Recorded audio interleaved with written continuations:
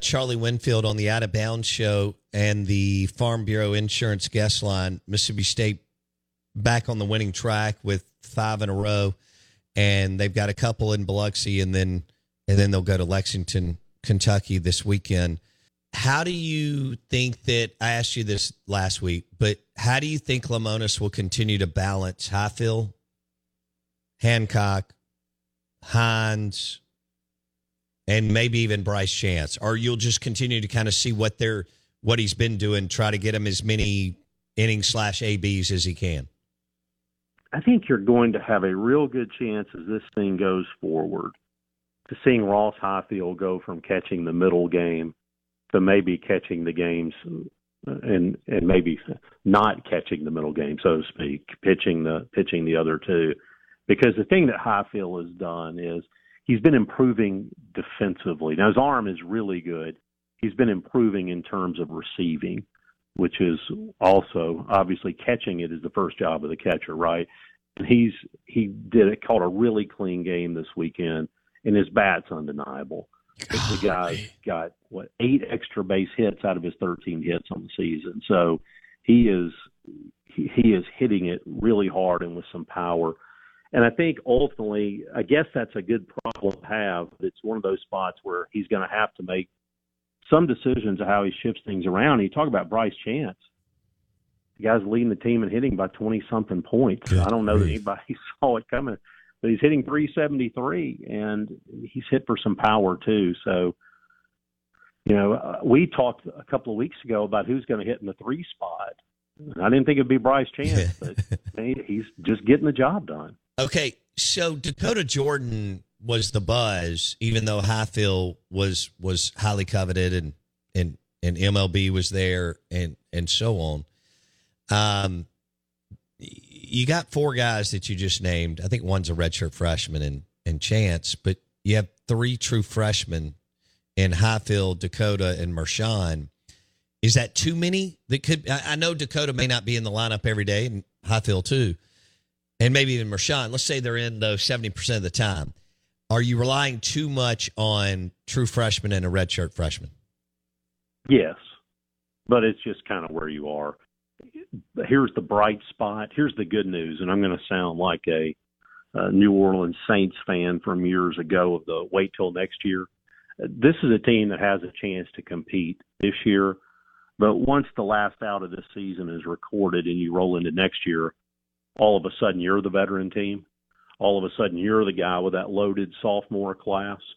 And so there's going to be some days in the SEC, which the competition is elite, where they're going to look like freshmen. But all those experiences, I think, are going to go a long ways towards getting Mississippi State back where it wants to be in baseball by giving them a chance to be the team with the experienced sophomores next year. Mm-hmm. With Dakota Jordan, it looks like he's pressing, scuffling a little bit. That's exactly what it seems like to me. Dakota Jordan's talent is unquestioned. He was the best player we had in the fall. He was really good in the early spring.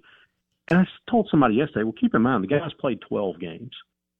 12 games in Major League Baseball is 2 weeks. It's a little slump. In college baseball, where the sample size is much smaller, the season's shorter, everything gets magnified a little bit more. But you've seen glimpses.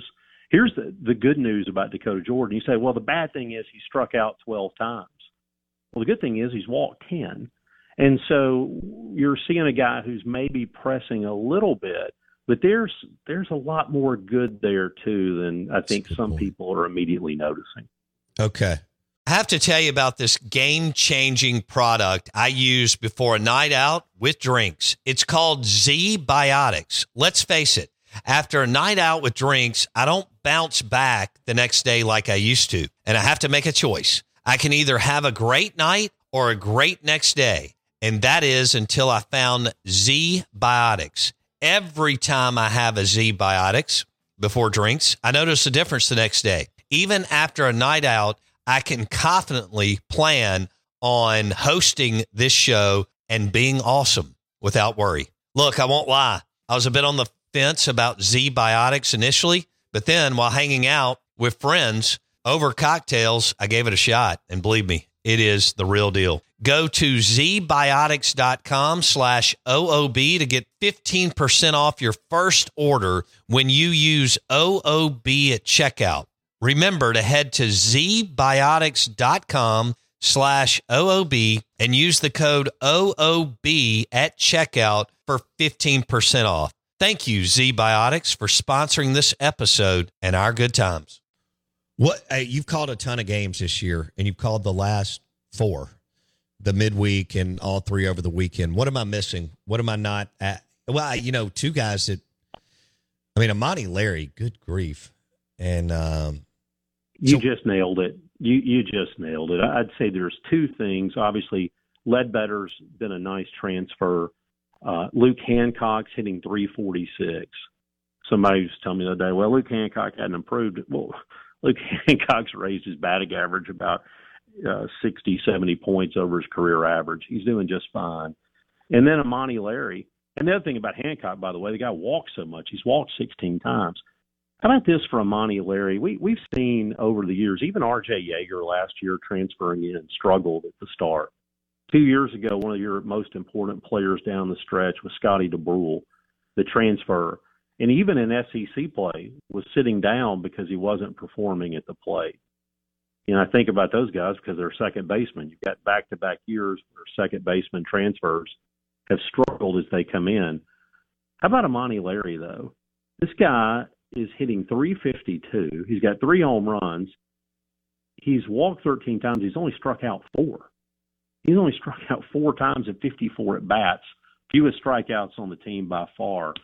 And look, defensively, he's been really good too. So he, to me, is one of the real stories about where this team is. And how about this? To have a guy at the top of your order as your leadoff guy who gets on base 52% of the time, man, that is something to be really encouraged about as we go forward in the season. Would you continue to tell fans to temper their even though this is probably not possible in Mississippi State baseball, but with everything you just said, would you recommend them tempering their expectations? Yeah, but I think I would say it more like adjust expectations. And this goes for college baseball fans across the country. The commitment to college baseball through the SEC, through the South, is unparalleled. And there's a reason that in Major League Baseball, even the greatest teams lose 60-some-odd games a year. It's because it's really hard. And you're playing other teams who get paid to go to the ballpark, too. Other guys who drive nice trucks to the field, right?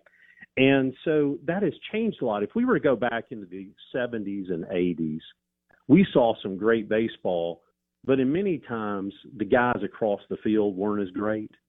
Now it's because, look, let's just face it, there weren't as many schools trying to go all in on baseball back then as there are now. And that's why you could go 52-10 in a year.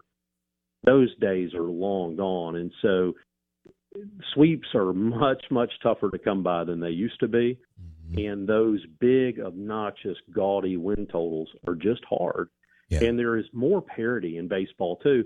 How many kids just drive through Jackson this weekend, drive by the parks in Madison and Ridgeland and down Flowood?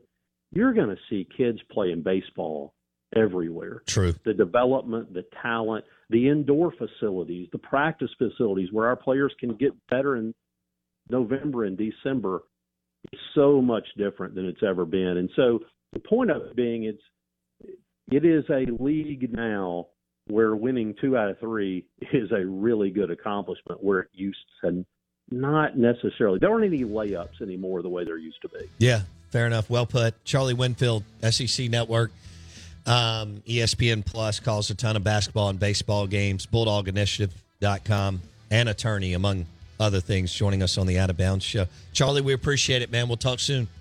Sounds good. Thanks, Bo. Charlie Winfield on the Farm Bureau Insurance guest line.